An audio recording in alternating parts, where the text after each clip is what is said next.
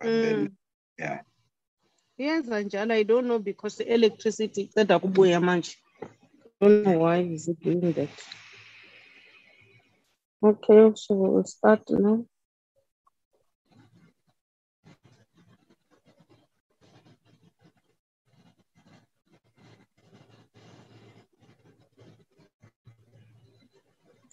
Good morning, everyone. We've got the agenda before us. The purpose of the meeting. Recording in progress. Is to get briefing on socio-economic impact assessment system by the Policy and Research Service branch in the presidency. Abbreviation yakhona bayibiza SIAS, something like that. And then also to consider the previous minutes. You are warmly welcome into this meeting. The meeting is officially opened. We'll now zoom to the next item, which is roll call and apologies. Braking, can you take us through this item?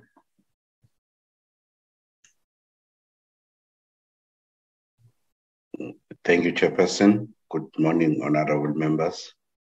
Good morning,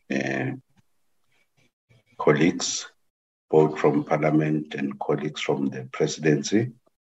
Ms. Pulane Kole, amongst others, and Mr. Mabuza, the PLO, and the last time missed the last name. Chairperson, in the meeting, we've got the we also have Honorable Matulelo, Honorable Nkosul Tuli, Honorable Jacobs, Honorable de Honorable April, Honorable Klomelang, Honorable Mieni, and Honorable Lubengo. Then the apologies that I've received, Chair. Firstly, it is the apology from Honorable Kruger, who indicated that he is still in Australia. Excuse me. So they are about 6 hours ahead of us. So he tried to join the meeting, but he's saving it's with the family. Also received an apology from Honorable Hendricks. Then also received an apology from Honorable Zumula, who indicated that by the time we start the meeting, he will be in a flight. So those are the apologies. The one, but it's Honorable Tenjan, who is still struggling with the network to join. Then on the side of the department, I've also received an apology for the minister who is attending the local government summit, so couldn't be able to be part of this meeting. However, he has sent the delegation from the Policy and Research Services branch to address the committee on SIAS. I think they are under the leadership of Ms. Pulane Kole. So those are members and the colleagues that has been that are in the platform, Chair. Thank you. Thanks, Brakin. Can I have a member who is going to move for the adoption of the agenda which is appearing before us? Honorable members. Good morning, Chairperson. This is Honorable de Villiers. I will move for the adoption of the agenda. Thank you, Honorable de Villiers. Any seconder, honorable members? Good morning, Chairperson. This is Honorable April. I second. Thank you, Honorable April. We'll now proceed with our agenda. The leader from the presidency will take us through. We're waiting for this briefing. Over to you. Thank you very much, Chair, and good morning to you and honorable members. Thank you very much for the invitation and to take you through the socio-economic impact assessment system. I'm also with my colleague, Ms. Gaynor McMaster, who will also speak to other section of the presentation.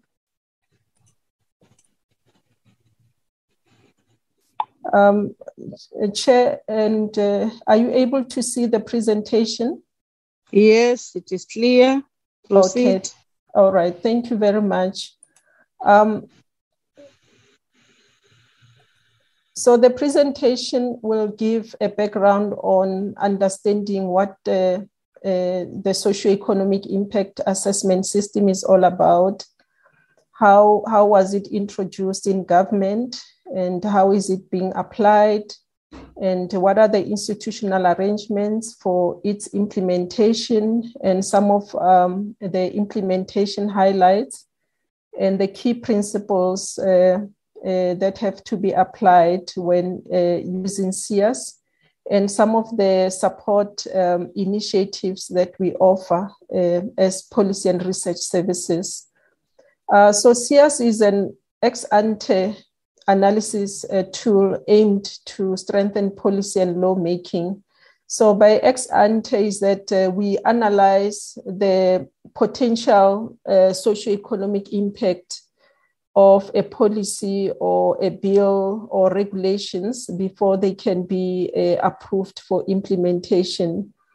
So it is a very thought-provoking process in a way that it asks some of the questions that relates to the policy proposal or the bill that is being developed in terms of why do we have to come up with this particular policy? What are we trying to address? What are the socioeconomic challenges that we are trying to address with this proposed policy or legislation? And it's also an interactive kind of a system. So you can't sit in your own corner and develop a policy or legislation. It requires interactions with various expertise within departments and outside. It is also multidimensional in terms of asking critical questions in terms of how your policy or bill will improve the socioeconomic conditions of the vulnerable groups of the society. How is it going to contribute to the key priorities of the country in addressing poverty, inequality, economy, sustainable environment, competitiveness, and governance issues? So it's not a narrow or linear kind of approach, but it allows policy practitioners and those who are crafting legislation to have a broader view of what they're actually doing during policy making. So this system has to be applied throughout policy or lawmaking stages. You don't do SIAS after you have drafted a policy or a bill. You have to start at early stages when you have identified a need, a problem, or an opportunity that requires government attention. So it's a tool to assist a decision-making, whether we should regulate or not. So not every opportunity or challenge that we are confronted will require a new policy or new regulation. Sometimes it's about evaluating the current interventions and improving the mechanisms in place to address the shortcomings of the policy. So in one of the templates that we have shared, there's a question that also asks to say, if you say you want to address this particular policy, have you checked with other existing interventions and whether those interventions, are they addressing adequately that particular problem, or what are the shortcomings, so that we don't have overlay of policies without assessing the existing interventions. And also it allows us that when we develop policies, we need to be sensitive that regulation can have impacts differently to the members of society. Like when you look at some of the laws with regard to safety of buildings and zoning, the big businesses are able to easily comply and adhere to all the requirements of these regulations, but they have negative impact to small businesses, and sometimes they even affect the entry of, or they are barriers to entry for small businesses. So we have to be mindful also of the history of this country, that if we come up with a regulation, how is it also impacting those with high income and the poor, those who are in rural areas, townships, and those who are in urban. So it's very important that we are mindful that our policies and bills do not perpetuate exclusion.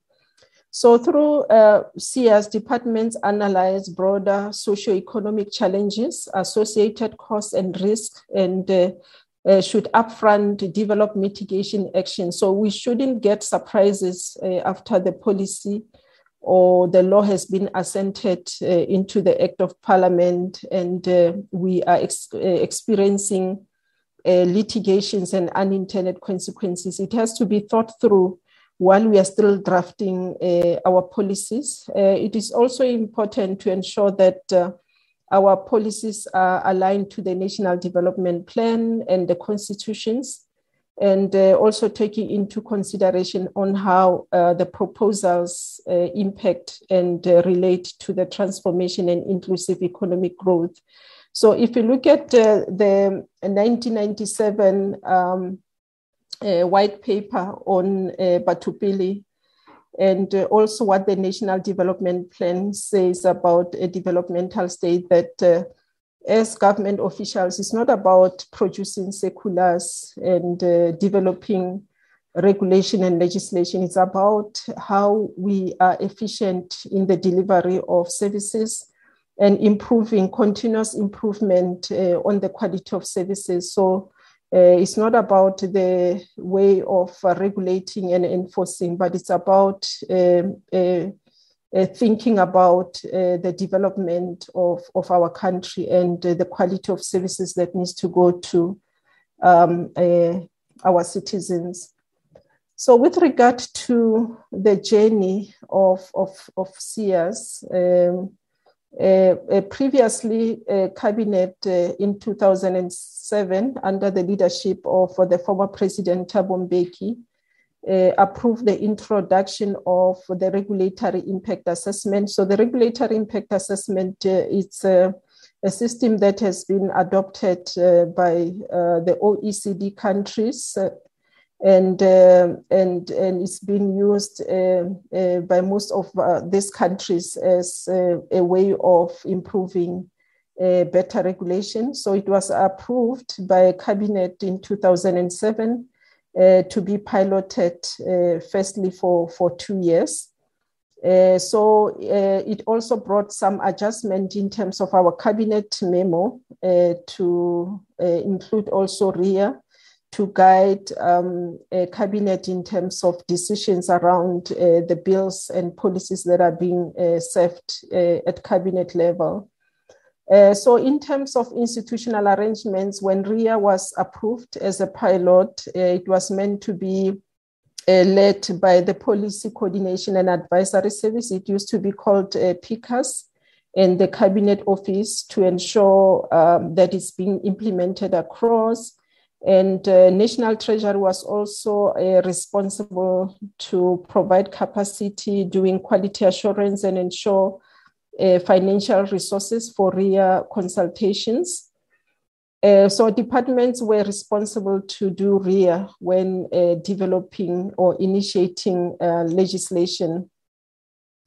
With regard to the outcomes of that pilot, there were very few regulatory impact assessments that were undertaken, as it was not properly integrated into departments' policy-making processes.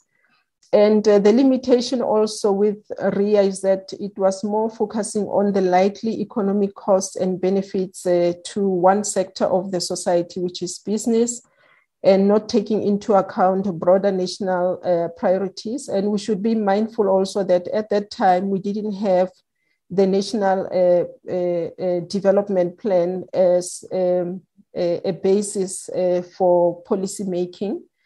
So the 2-year pilot also expired in 2009 and was not renewed. And also in 2009, there were also changes where PICAS was being disestablished and replaced by Department of Planning, Monitoring and Evaluation, as well as the National Planning Commission. So in 2014, the socioeconomic impact assessment system was introduced by that time, Department of Planning, Monitoring and Evaluation with the former Economic Development Department, National Treasury, and TIPS. So it was then approved by Cabinet in February 2015, establishing also our unit to be responsible for coordination and quality assurance.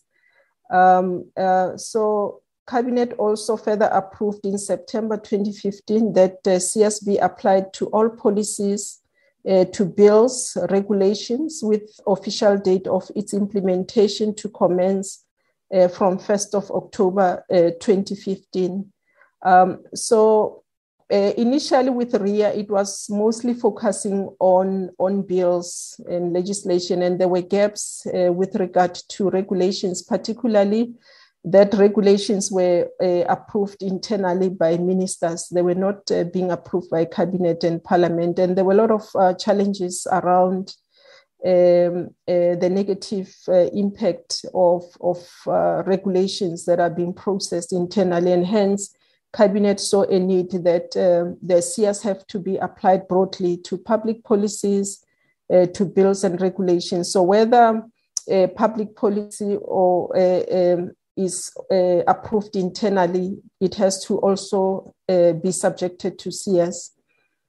So in September 2016, the President's Coordinating Council approved that CS be rolled out to provinces and municipalities, particularly that also there are challenges with bylaws, especially to small businesses, and therefore they have to be subjected to CS as well.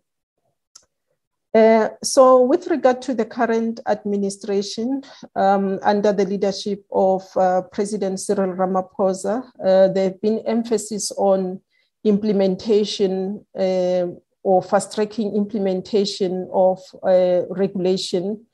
And key issues that the current administration is prioritizing on is to remove policy impediments and improve the ease of doing business, and to ensure that our policies are evidence-based and effectively coordinated. So those are some of the challenges with some of our legislation, and addressing complicated and lengthy regulatory processes. And he's also leading implementation of structural economic reforms around water, energy, transport, visa regime, and digital communications. A typical example on addressing complicated and lengthy regulatory processes, we had challenges also with backlogs around applications for the water user licenses. And the President said the turnaround time has to be reduced to 90 days. And I must indicate, with the recent reports from Department of Water and Sanitation, we had about 944 applications that were processed out of the backlog of 998.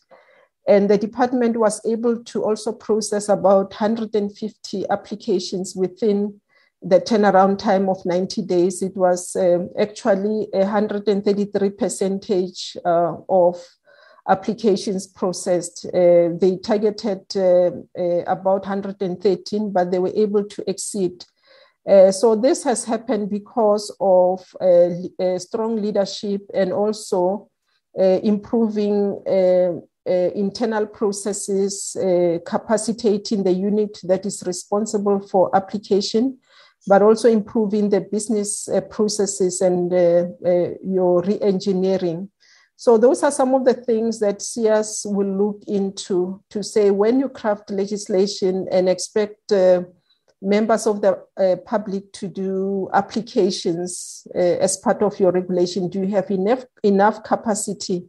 And what systems and procedures are you going to put in place to process your permits and your licenses, and to ensure that, and to also say how competitive are we with other countries? If you say you are going to approve an application in 2 years, what does it mean in terms of competing with other countries? Are we slower or are we faster than other countries? So those are some of the things that SIAS helps policy practitioners to look at. So, for example, you can't come with legislation that requires you to enforce and you don't have an enforcement unit. Then it means you won't be able to monitor compliance, and the challenges that prompted you to come with that legislation will still persist. So those are some of the critical issues that has to be thought through during the development of our policies and legislation. Some of the priorities looks into the revitalization of rural and township economy, where we know that most of our population in these areas are not employed, and to facilitate investment in the country, and also red tape reduction and improving business environment for companies of all sizes. Review of the Business Act alongside with broader review of legislation that affects SMME and reduce the regulatory burden. And the Policy and Research Services Unit was established in 2019. And the SIAS unit that was initially under Department of Planning, Monitoring and Evaluation was being transferred to this new Policy and Research Services to ensure that as we coordinate SIAS, we ensure that policies and legislation are informed by evidence or credible research. And we are able to ensure that our policies are coherent. There are no clashes and impediments in terms of delivery of services. So my colleague will take you, Chair and honorable members, through how the SIAS is being applied in terms of the two phases, the initial impact assessment and the final impact assessment. As I indicated earlier, that SIAS has to be applied throughout policy making. So through you, Chair, may I request that Ms. Gaynor McMaster take us through the practical application of SIAS. Thank you very much. Good morning, Honorable Chair and Honorable members. As Ms. Corley indicated, I'll take you through the application of the system. So SIAS, Socioeconomic Impact Assessment System, consists of two distinct yet interrelated phases, namely the initial impact assessment and the final impact assessment. The nature of the work done on these phases are iterative in nature, meaning there's a lot of to and fro between the owning department or the drafting department and policy and research services representatives. And this is towards ensuring the best quality report is produced at the end of the day. Our turnaround time is a standard turnaround time of 14 days between iterations.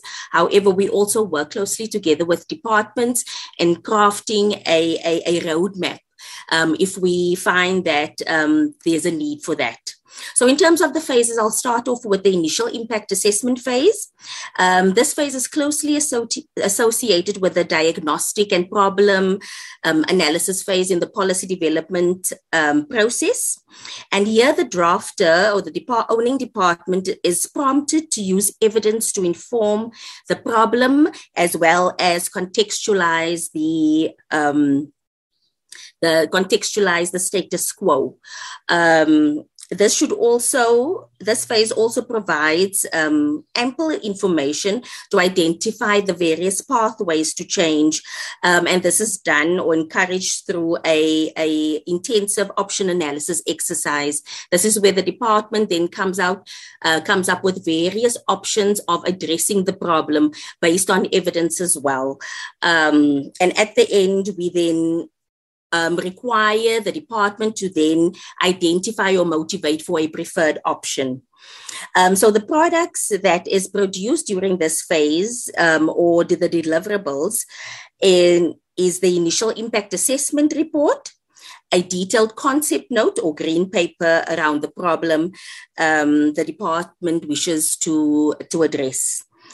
These documents, we say that it's mostly used for internal consultation within the department and towards obtaining approval for the department's policy position.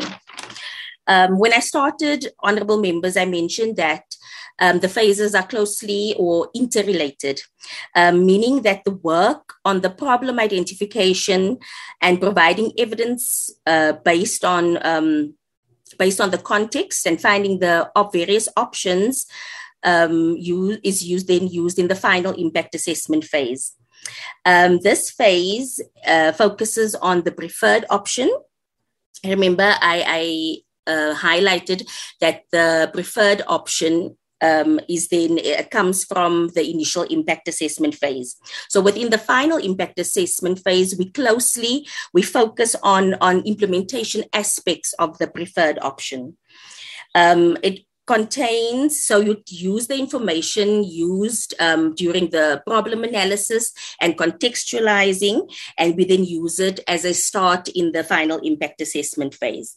It also contains sections dealing with consultation feedback or feedback or input from the key stakeholders. And here we advocate for inclusivity, ensuring that all relevant stakeholders are consulted on not only the draft policy or the bill or the regulation, but also your SAYAS report. So their views with regards to the risks involved with the preferred option, cost involved, and unintended consequences should be captured during this phase.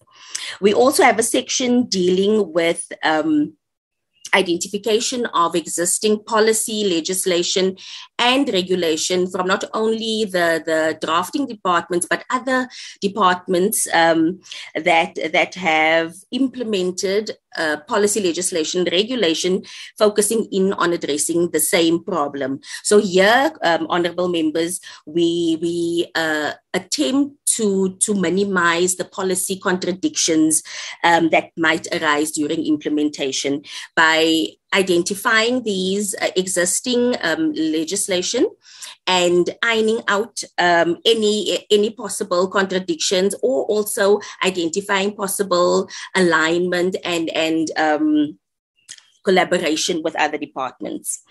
Additionally, we also encourage resource planning, as we know the importance thereof. So we encourage departments to do a costing of their preferred option. And as we know that not planning on or not doing this has negative impact on the implementation of your preferred option. So it then lends itself to the saying that we have beautiful policy and legislation and regulation, but we are unable to implement it due to the lack of resource planning. So through SAYAS, we encourage that proper costing be done on the preferred option. We also deem risk identification as an important aspect. So we prompt departments to really think through on all the risks that might pose a implementation barrier. And we encourage them to come up with mitigation action plans during the early phases already, so that we know that when a particular risk poses implementation blockage, that we know how to deal with that. In 2018-2019, honorable members, we introduced an M&E component to the SAYAS, the final impact assessment phase. And this is critical as department needs to gather data on whether policies, legislation, regulation are on track to meeting its objectives. And also periodically evaluate whether a particular preferred option was the right solution in the first place towards addressing the problem, and whether we are able to meet the societal change that we envisaged in the beginning. In terms of the final impact assessment, we have various sign-off stages. The first one is the cluster sign-off. This is an indication that the department has now obtained an approval from the minister, and is now able to present or table this policy proposal or bill at cluster committees. Thereafter, once input is received, it is then incorporated into the bill or draft policy. And we also say that if input is significant and it prompts changes to your SAYAS report, this is the opportunity to do so, to incorporate those changes or make the required revisions. They then resubmit the SAYAS report. We assess it and check, do the due diligence check. We then provide a sign-off on a preliminary sign-off. This then allows the department or the opportunity to gazette for public comments. And that is then, once that is done, another phase opportunities also then to incorporate the input into the bill or the draft policy, as well as the SAYAS as well. So we take departments through these phases and sign off processes until we meet the final sign off. This is when all the bill or the draft policy, as well as your SAYAS, has gone through all the authorizations that is contained in the legislative and policy development process. The next slide, please. So in terms of the SAYAS process flow, this slide just captures the various steps contained within the process and what are the key deliverables at each step. An important part is this that I wanted to mention with regards to this slide is that your SAYAS report, it accompanies your draft policy and your bill throughout the legislative or policy development process, and authorizing stakeholders. For example, I've mentioned cabinet committees, portfolio committees, as well as your NEDLAC processes. So this is just the process flow that unpacks it and categorizes it within particular steps. Next slide, please. So in terms of the application, we have identified within our SAYAS guidelines that there are exclusions. So automatic exclusions would be your statutory laws and legislation, as well as corporate policies like internal policy, HR, ICT, and budgetary policy as well. We've also developed a significant test. This is when we really test the whether or not your preferred option has what the significance is. Does it have a huge significance on society and on other departments? And based on the outcome of that, we then determine whether or not your regulation has to go through the full SAYAS. So if that test yields results that it doesn't have much of a significance or an impact on society and other departments, we then provide you with an exemption certificate, meaning that you do not have to go through the full SAYAS. Next slide, please. So, honorable members, in terms of the institutional arrangements, this slide just identifies all the key stakeholders to the SAYAS process. Here, we would like to just highlight that the responsibility to draft the SAYAS report, it falls on the owning department. So your SAYAS report is not written up by the Policy and Research Services Unit. The PRS is solely responsible for doing policy analysis and ensuring that due diligence has been conducted on your SAYAS report. We also have identified SAYAS champions.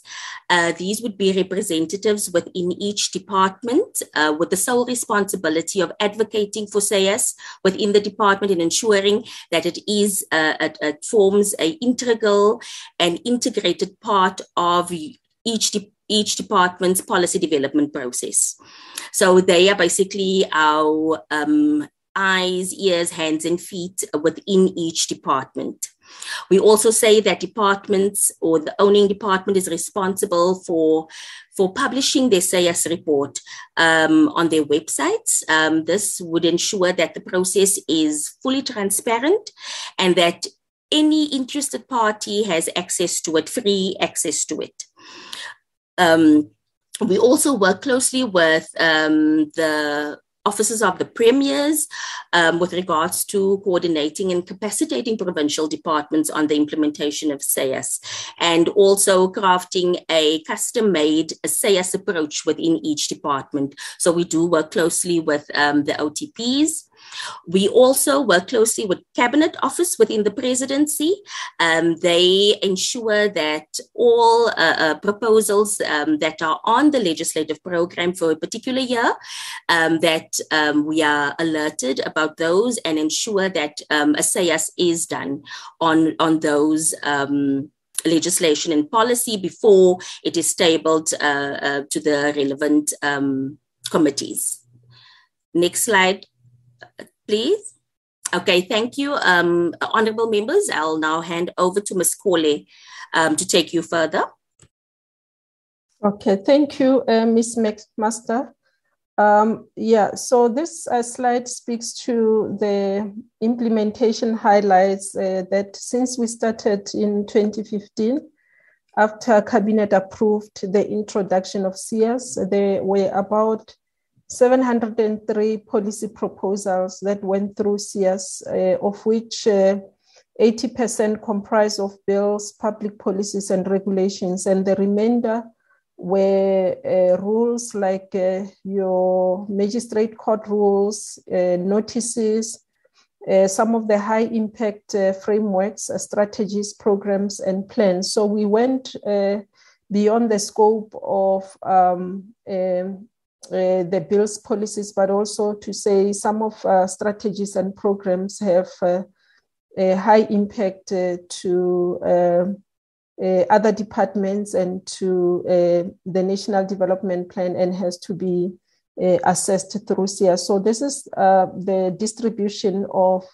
the 703 policy proposals that went through SAYAS.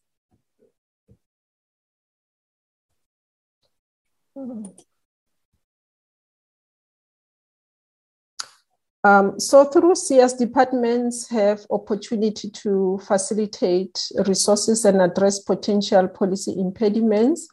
This is also what Gaynor McMaster spoke about in terms of facilitating resources for implementation. So it shouldn't be a surprise that after the policy or the bill has been approved, there are no resources for implementation.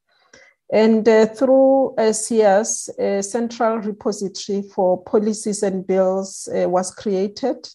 And through this process, we are able to look at alignment of some of the complementary policies and ensure that they are better streamlined for implementation. We continuously, as a unit, provide inductions to officials within government, and we have covered more than 2,500 officials. So it's an implication of how government is involved in policy making. We also introduced the National Policy Development Framework, which was approved by Cabinet in December 2020 to guide departments on evidence-based policymaking. This is based on the assessment that we did and the interviews that we had with policy practitioners, that there is a gap in the country that guides policy practitioners on how to develop policies. So this framework also includes standards of policy making and expected or a guide in terms of duration to ensure that there is proper planning on policy development and also allocating more time on research as well as stakeholder engagement. So those are some of the elements of this framework, and also defining or providing definitions of key terms to say what is the difference between a policy and a policy framework, what is a green paper, what is a white paper. So we have also clarified those terminologies that are used in policy making. We also developed a curriculum in collaboration with the National School of Government so that they can provide extensive training on SIAS, and this is also opening up to private sector. And there is also a course that is provided on evidence-based policymaking that is being led by Department of Planning, Monitoring and Evaluation. We have also established a community of practice to support departments on cross-cutting matters in policymaking and application of SIAS. One of these cross-cutting matters is on how to assist departments in implementing policies and monitoring of their impact beyond being approved, and how this process also inform the review or termination of policies. And we have also gained international recognition, for example, from the OECD. And we were also invited to support other countries on establishment of impact assessment systems. So these are the key principles when applying SIAS, that when we develop policy and legislation, we have to have the South African context, that we have high levels of unemployment, particularly youth unemployment. We have challenges of poverty and inequality, and therefore our regulation has to be biased to addressing these three main challenges. And SIAS has to be applied throughout policy and legislation development. And it's very important to use credible evidence. Wrong diagnosis of a problem will lead to wrong intervention, and resources will be wasted on a wrong intervention. And we have to also avoid developing policies when it is not necessary to do so. So it's not about developing a policy, ticking the box. It's about implementation. It's about addressing the socioeconomic conditions of our society. And it's very important to engage with other departments and organs of state in early stages of research and policy making, so that you have more evidence and coherent policy making. So you have different roles and of stakeholders. Others are policy implementers, others have to comply, others are policy formulators, others have done research on the same area. So it's very important to do early consultations. And we need to conceptualize through discussions, documents. Your green paper is still important, and policies before developing bills. So we have challenges where other departments will rush to develop a bill without conceptualizing. And the concept document is not the memo on object. The concept is more of a broader thinking and a thorough analysis of the problem or the opportunity that you want to address. And it allows literature reviews, using your administrative data to look into how implementation has been happening. So it's a very important step before development of legislation. And we have found also departments that have developed green paper, white paper before coming up with legislation. It becomes also easy for stakeholders to understand and to contribute. These are some of the feedback that we got from NETLEC and Office of the Chief State Law Advisor. If you have a policy prior to developing a bill, it's very easy for them also to contribute or process that particular bill. And the policies and laws have to be resourced. Otherwise, it will be a good policy that will gather dust, that doesn't have resources for implementation. So SIAS helps to also to say, if we are costing this legislation or the bill and these are the requirements or resources, how do we prioritize internally, or how do we engage our social partners for funding to implement our policies? The other important part is implementation plans. It has to be part of policy making so that you are able to determine how you're going to monitor that particular policy or legislation. And if it is not working, you should have those kind of indication that will assist and tell you that this policy is not working, and therefore you have to review or terminate. It's just also like some of the medications, they say if you take this pill for 10 days and nothing happens, it means you need to go and see the physician. So those are some of the things that should happen as we monitor our policies. It shouldn't take us 10, 20 years to realize that a particular legislation is not working. And so we need to have that embedded in policy making. And not only that, but also we should have determine whether we have good policies or not. Through monitoring, it should tell you that we are starting to see positive results because of this particular policy or legislation. And the monitoring also and the evaluation will help us to swiftly intervene, to terminate, or to also come up with continuous improvements and coherently achieve implementation of national priorities. So this slide is about some of the support initiatives that we have to assist the policy practitioners in government. We have trainings that are offered by the National School of Government, as I indicated, on SIAS. We're using the community of practice and also the national framework for policy development that will be followed by policy briefs and some of the guidelines.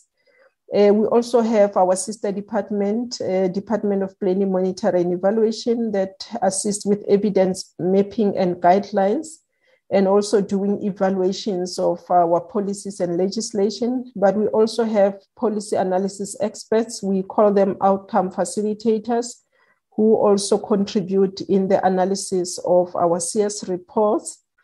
We established a public policy development and research network that is looking at capacitating government officials on issues of policy and research. And we have created a database on the research that has been conducted by government and the multi-year research products so that we are able to ensure that there is sharing of research and we don't duplicate some of the research, but we can share from the database. We are currently finalizing a framework on improving the turnaround time to finalize bills. We have seen research that has been done also by parliamentary monitoring group that it takes on average about 5 years to finalize legislation from initiation up to where the bill is being assented by the president into the Act of Parliament. And when it takes so long, it says to us that the problems that have to be addressed by this particular legislation will remain for 5 years in the system. So this framework has actually looked into all the processes from the departments when they initiate the NETLEC processes, the processes of Office of the Chief State Law Advisors, and we have made some proposals in terms of reducing the turnaround time so that we are able to finalize our legislation quicker. So that's basically the presentation, honorable members, on the socio-economic impact assessment system. Thank you very much. Thank you, Chair.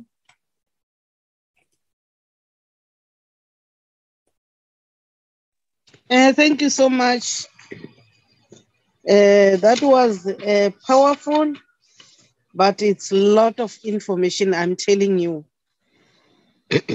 But you were so fluent and you were not in a hurry.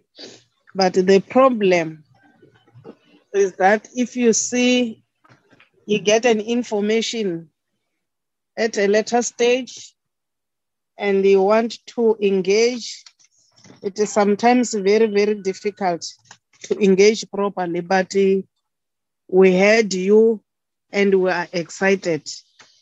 There are a lot of questions which will arise from the members as well as myself as the chair, but we appreciate your presence because really you are empowering us. We thought just if we say want to come up with a bill, is something we'll just wake up in the morning and do that. Today we are educated, we appreciate that, but as the organ which is doing oversight by virtue of being members of parliament, we believe we will question you, won't be arrogant, but we will indicate the frustrations we are having. So I will now invite members to engage, ask clarity-seeking question, because this is your presentation and that's how you are operating. I will come later after honorable members have questioned, advice, etc., etc. So honorable members, I'm inviting you to engage with the presentation. King, you will assist me to identify hands.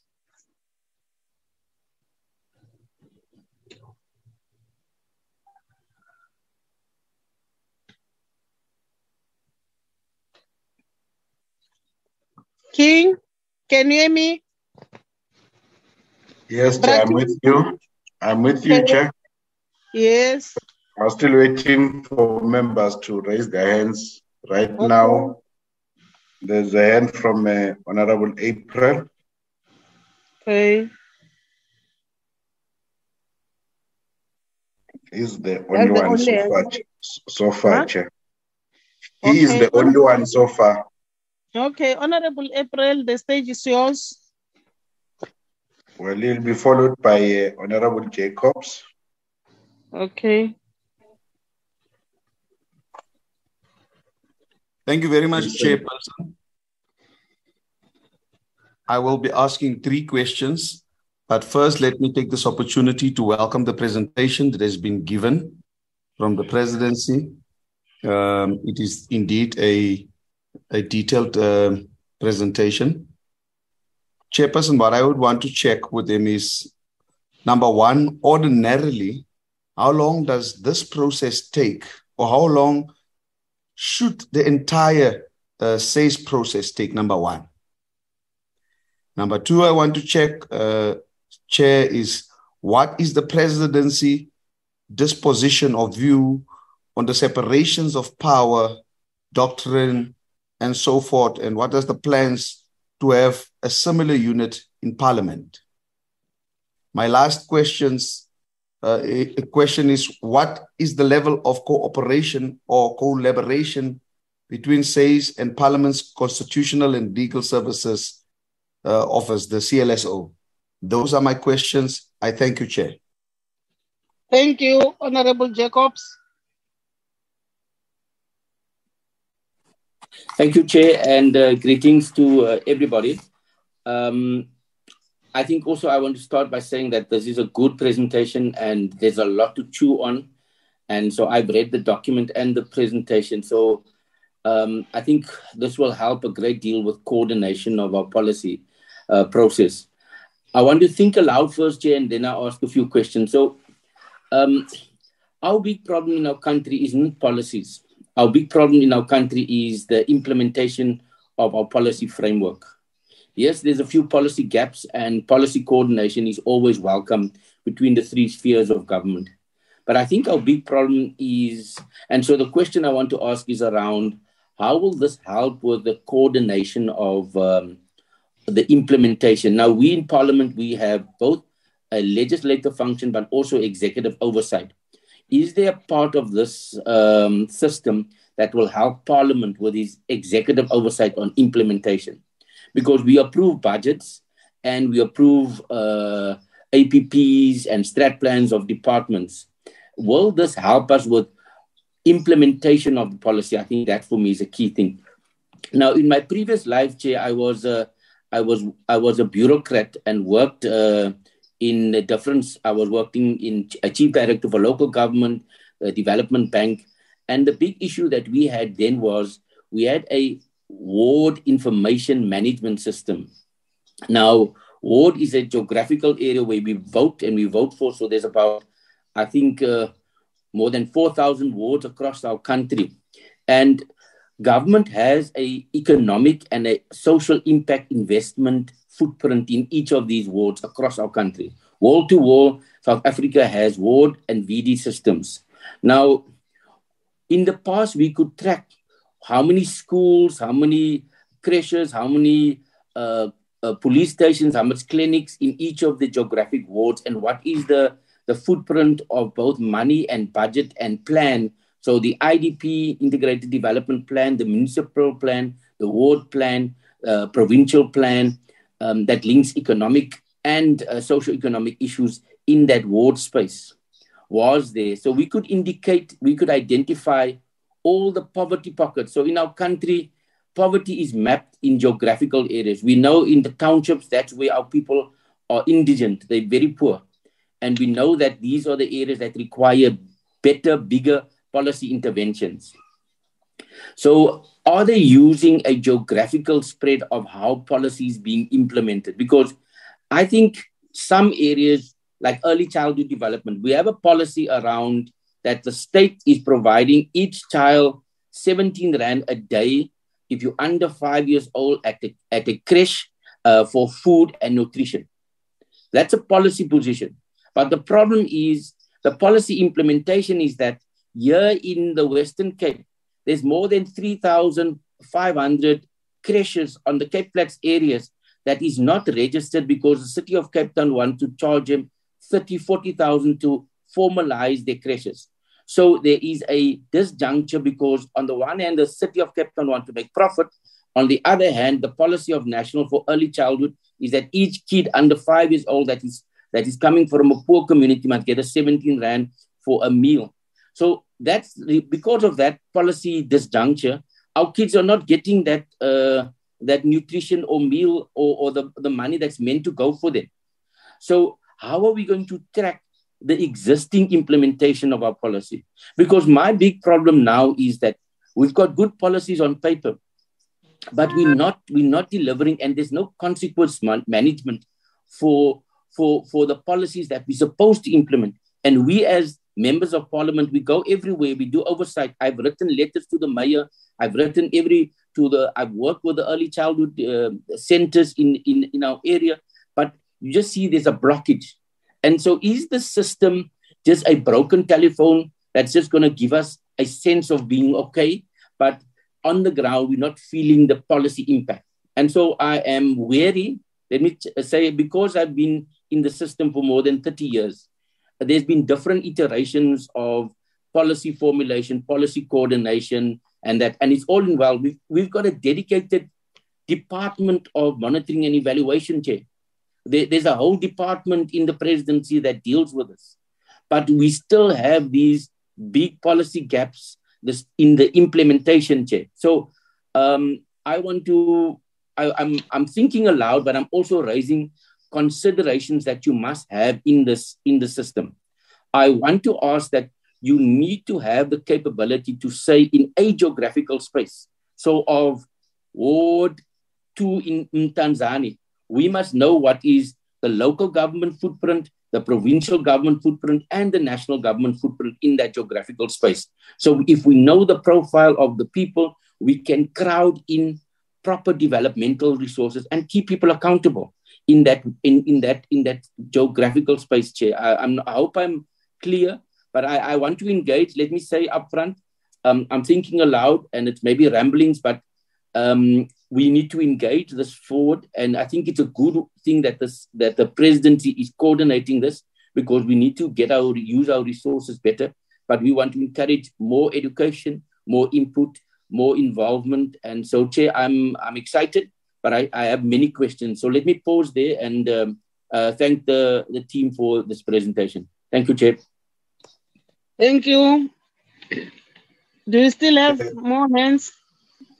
Yes, Chair. It's Honorable Nkosi Luthuli, and then Honorable Mathulelo. Honorable Nkosi Luthuli, over to you.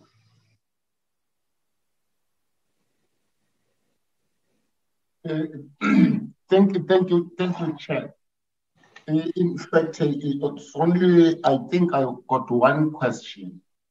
It's pertaining the red tape in our SMEs, like CETA, and all those, when they are going to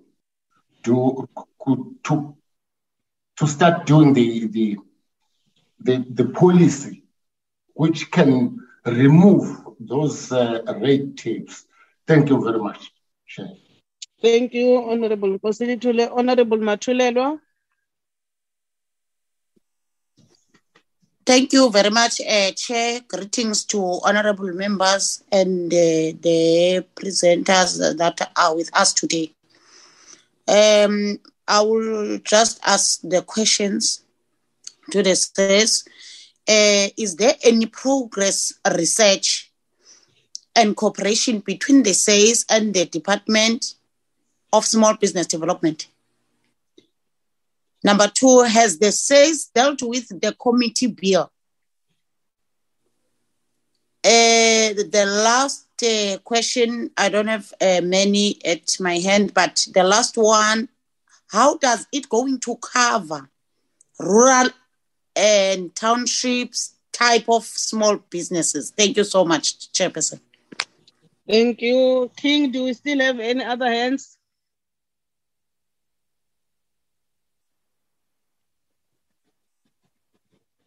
No, Chairperson. No, Chairperson. Those are the hands that they were raised. Okay.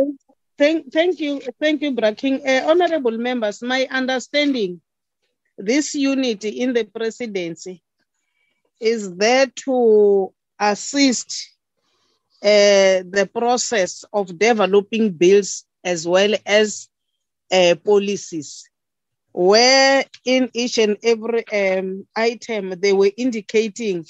Firstly, they indicated or they defined what does a CS means and why is it established.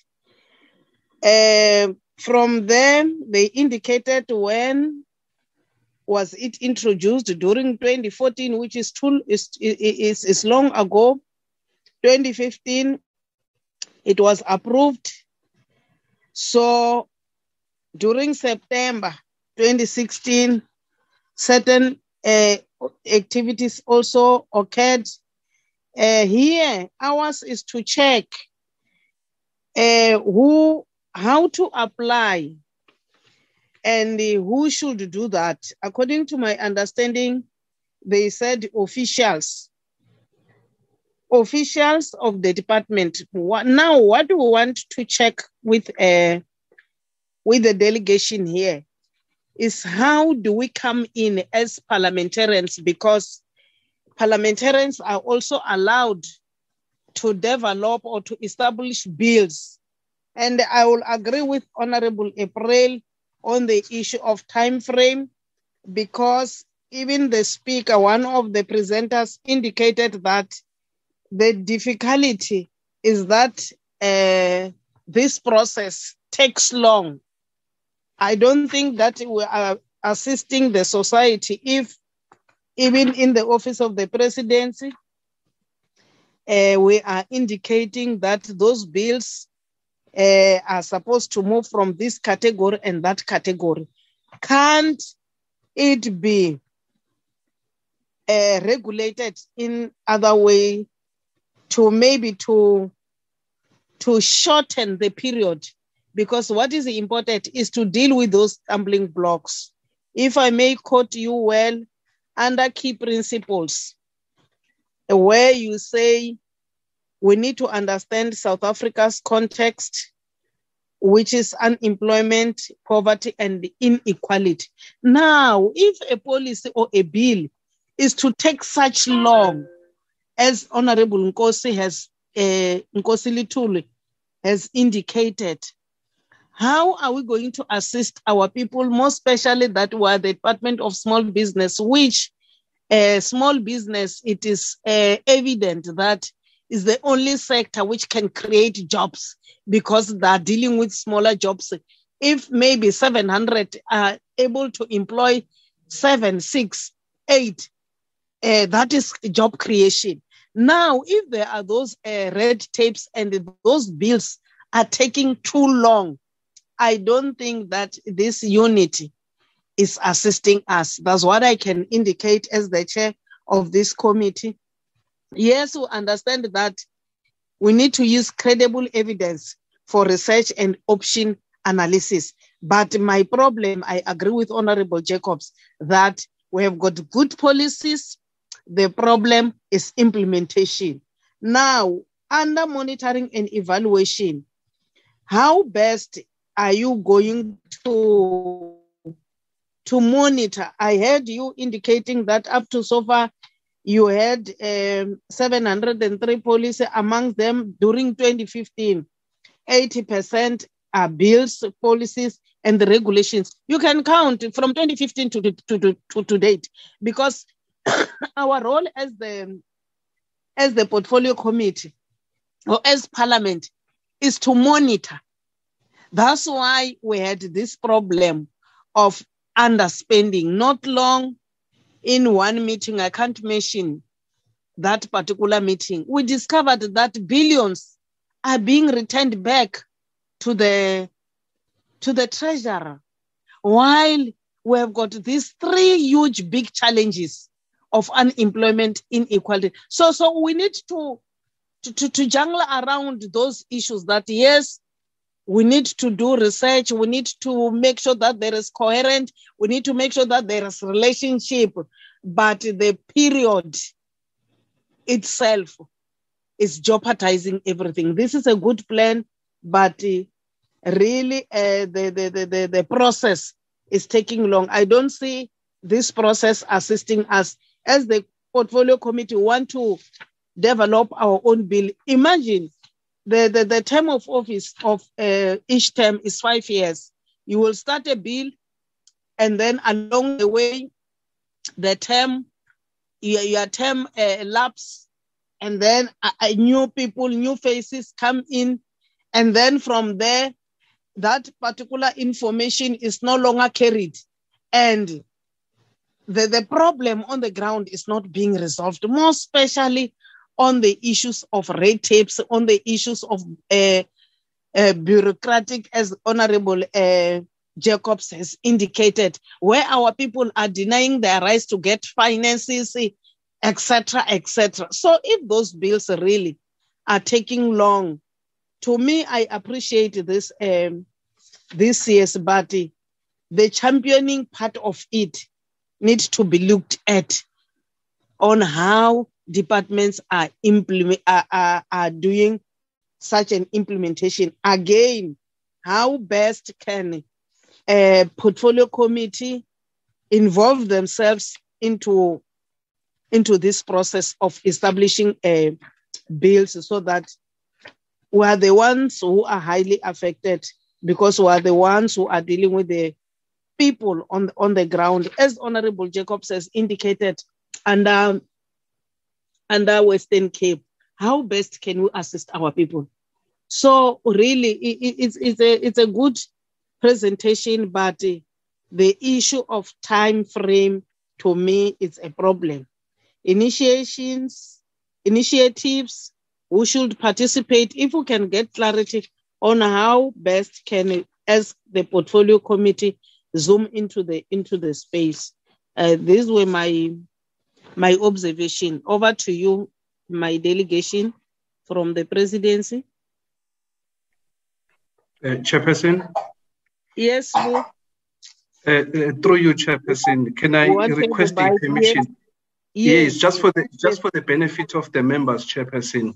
Yes. I thought, Chair, I should ask this. Maybe if ECS can also give us a progress report of some sort with regards to the Business Act, the National Small Enterprise Act, the Small Business Ombuds Bill. Have these been presented to CS? At what stage are they now in terms of assisting the department to finalize these processes? Number two, Chair, the department, it took the department a good number of years to shift the Business Act from the Department of Trade and Industry to DSBD.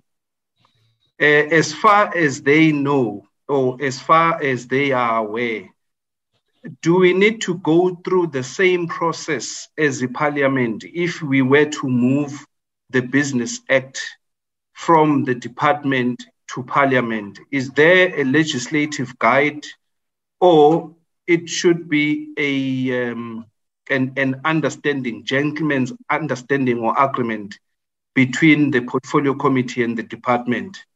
Thank you, Chairperson. Thank you, Sbu. You came to my risk.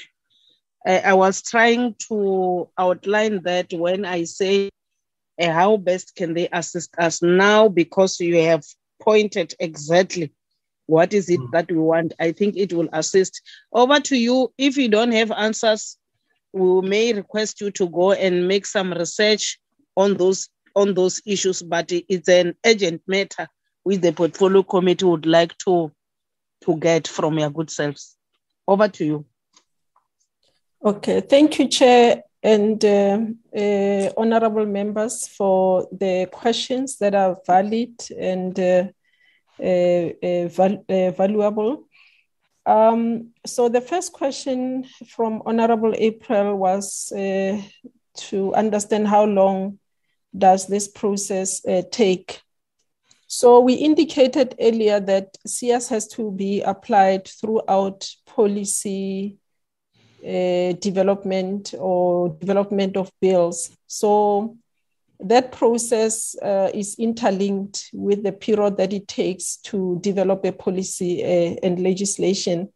But to compile a CS, when we started in 2015, we asked departments to say, how long did it take you to complete a CS report? And on average, it took 2 to 5 days dedicated to develop a CS report. And when the CS report is submitted to us, the average turnaround time to analyze and provide feedback is 14 days. So all in all, it can take about 30 days of CS, doing CS and getting feedback from our side. So it doesn't take long to do that, unless it's a very complex policy or bill that we are dealing with. Sometimes it can take as far as 2 months, but we are trying to ensure that we don't create any delays during policy making.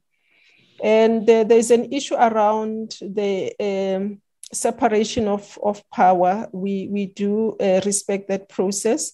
There were instances where Parliament would invite us to assist with CS on private member bills. We have done several support to Parliament with the examples of the RIA bill, the private member bill, and the Public Administration General Laws Amendment Bill. We have also provided support with regards to the Films and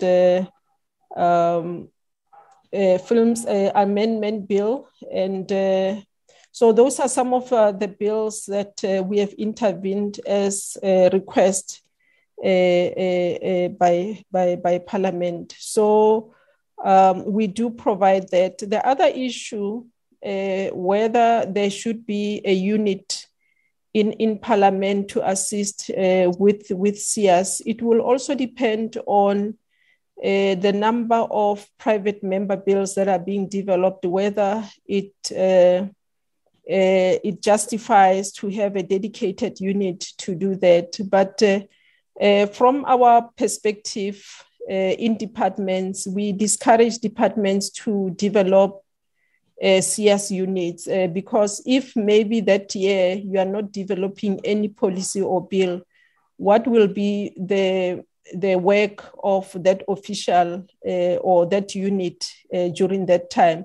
Hence, we say those who are developing policies and bills are the ones who should also subject those policies and bills to CS. And we do analysis and quality assurance. Oh, okay. Then the other issue was our engagement with legal services in Parliament. It is also based also on whatever activity that we have, but there's no agreed MOU in terms of our working relationship, but we do work together on different activities as required. Then there was an issue around the implementation of our policies at even up to what level. These are the responsibilities of Department of Planning, Monitoring and Evaluation to ensure that policies are translated into programs, and programs are also translated into the annual performance plans of department for implementation. And there are discussions between the Department of Agriculture, Land Reform and Rural Development, as well as DPME, to ensure that there is a transfer of the function around spatial planning, so that the plans that are being developed finds expression in our municipalities and wards. But also there is an important model that is being led by Department of Cooperative Governance, the district delivery model, that also where one plans are being developed to ensure that there is a coherent planning between the three spheres of government, also including social partners, to ensure that delivery happens at ground level. So these are the work that has been coordinated by COGTA. We also have the National Spatial Development Framework that was approved by Cabinet to ensure that resources are linked to the needs on the ground. And this is the work that also will be part of DPME to ensure that resources and plans are coherent or speaks to the needs on the ground. And I hope through you, Chair, maybe DPME will be also invited to respond to some of these areas. The issues of red tape to small businesses, it's a reality. There are a lot of challenges that impact SMMEs, and broadly, it's not only from the regulation side, red tape. They also have challenges of land, especially your townships. They cannot, for example, do manufacturing, agriculture because of challenges of land. The other issues relates to technology, issues of safety, issues of zoning. So there are broader challenges that needs to be tackled coherently as government. So it's not only capacitating small business, it's not about financing, but it's also about ensuring that where they operate, they have access to basic services. They are not subjected to unnecessary enforcement. So we need to look at holistic challenges that are affecting the SMMEs for them to be able to develop. The issues of crime have also an impact on SMMEs. So we have to have a coherent approach in ensuring that we promote development and sustainability of SMMEs. The other important issues around capacity of small business include also issues of financial management, issues of strategy in terms of how do you navigate through challenges of external environment. So those are some of the dynamics that small businesses are going through. And I must indicate, Chair, that we have an established red tape unit within the presidency that is led by Baba Sipongosi, and I hope that they will also be given an opportunity to come and share the work that they are doing around red tape. Then the other issues with regard to the shortening the turnaround time to finalize bills. So this is a process that starts from where the minister initiates a policy up to where the bills are being discussed or debated in Parliament. So all in all, it takes 5 years. And this is the process that we have undergone. We have done research. We have also interviewed officials from the Bills Office to also look into some of the challenges that we need to actually reduce. We have done also benchmarking with other countries, and the framework that we are proposing is to ensure that we reduce that turnaround time to about 2 years. And the other challenge that we have found is around how we prepare the legislative program. So we put bills in the legislative program that we are still conceptualizing. So it's one of the proposals is that we only put a bill in the legislative program when we know that it's at advanced stage to be approved by cabinet, to go out for public comments, and to be introduced in Parliament.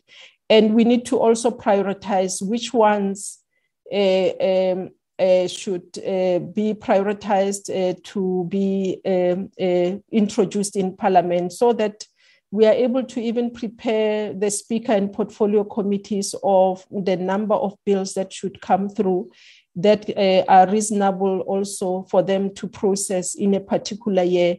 So those are some of the proposals that we are making in the framework that I spoke about, so that it doesn't take us 5 years to deal with legislation. With regard to the bills that were mentioned by Mr. Gumede, they have gone through CS, including also the business bill. We even followed up with the department. Apparently, they were still dealing with Office of the Chief State Law Advisors. So I must indicate that they are actually working on that. They've went through SIAS. We have followed up to say, guys, since we have sent you comments on SIAS, how far are you with the legislation? So it's between them and Office of the Chief State Law Advisors.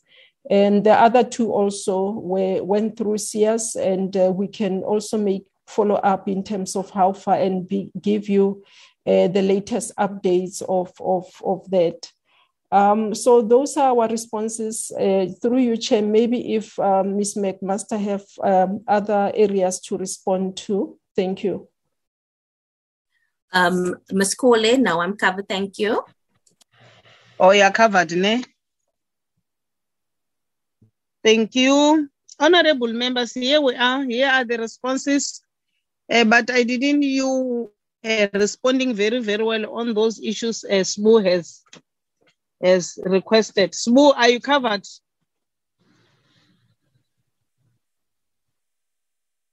Yes, Chairperson. No, she covered me. We'll just have to follow up, Chairperson, because I was asking those questions in relation to the committee resolution to review the Business Act. But if it has gone through the SIAS process, really, we may want to visit that particular resolution, Chairperson, at a later date. Thank you. No problem. I think the head you will do it. That is true administratively. But let me thank the team and thank the honorable members. You have empowered us. We now understand how do you do things, and then we'll soon request Ubaba Nkosi from the president to come and present on the issue of those red tapes, because it's a burning issue. We'll discuss that with you, my team, so that during the fourth term, let us prioritize them, as well as monitoring and evaluation from the president, so that if ever there are issues which we want clarity and want to guide, as the portfolio committee will do so. But thank you so much. That was really powerful. It will assist us moving forward, where you may be released. Thank you. Thank you, Honorable Chair and honorable members. Thank you, honorable members. Thank you, darling. King, can we go back to our agenda?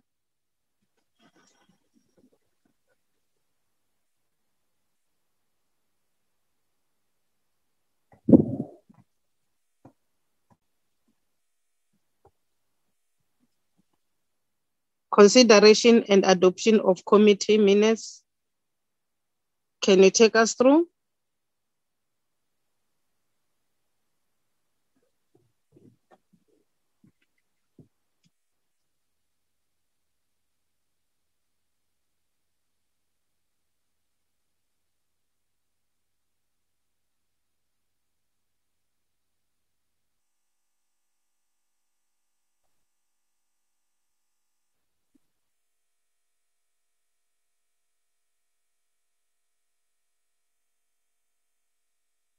You can scroll them.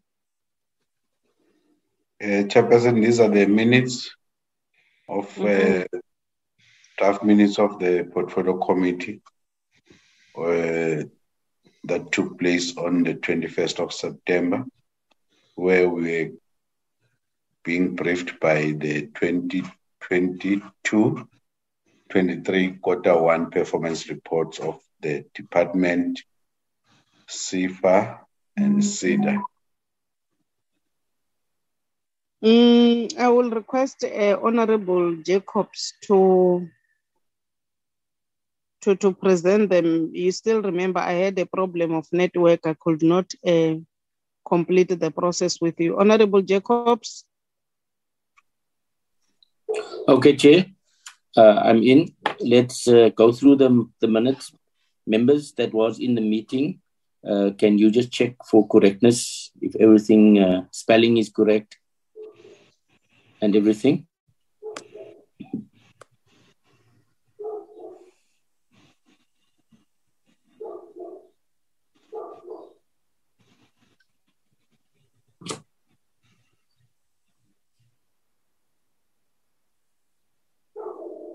You can proceed.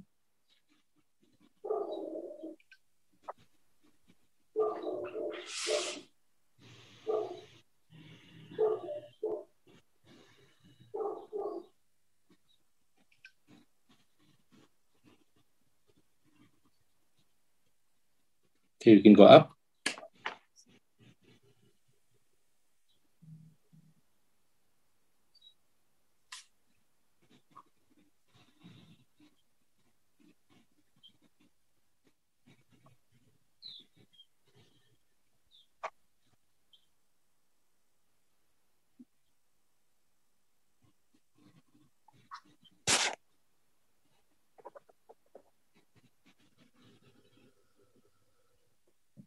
Proceed, Chair.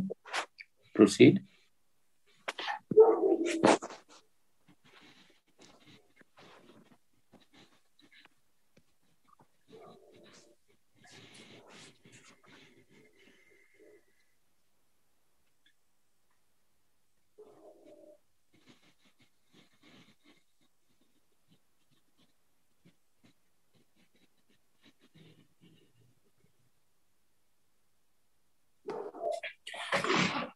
Can proceed, Chair.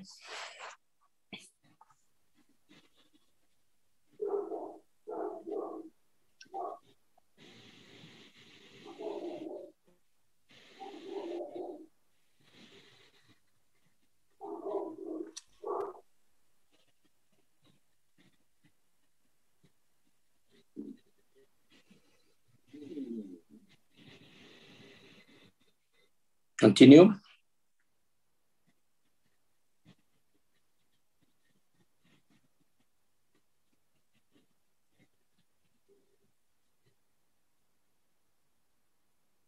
Continue.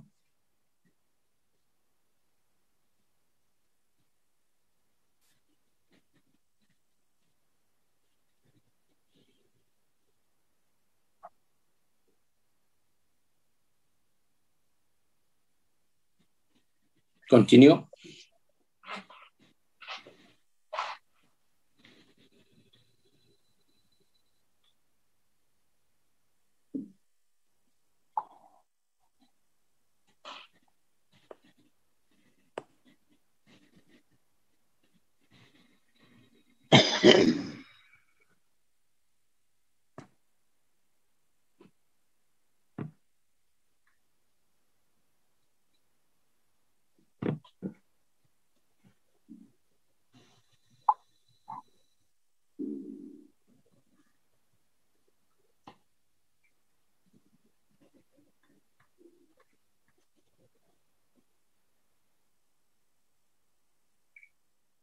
Chair, I think it's a accurate reflection of our meeting.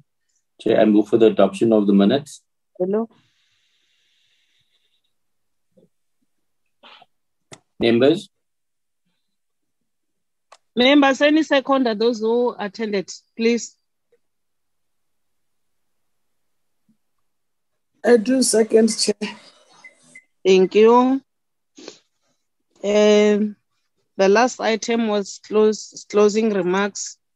Thank you for attending this meeting and thank you for your participation. I believe we are all empowered today, we understand.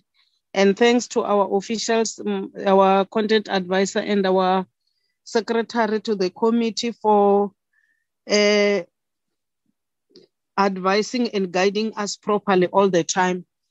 We'll be waiting for Mr. Nkosi and the others to come because the presentation is related to the job he's doing. We are interested on what is it that he has developed so that we can be able to guide. But thank you so much for your time. The meeting stand adjourned. Thank you.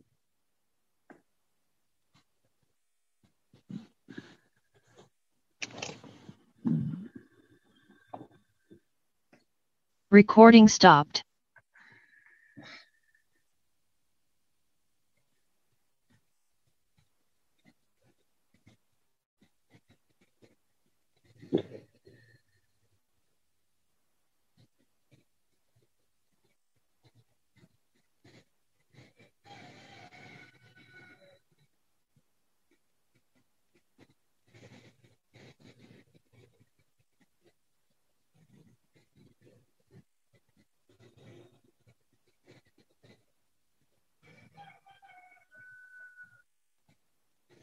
Thank you, Chairperson.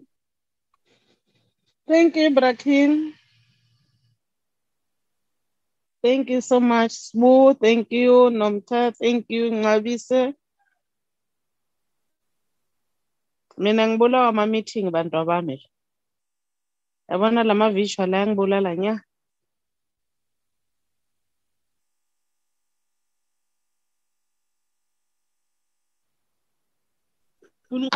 Uyele ofisini.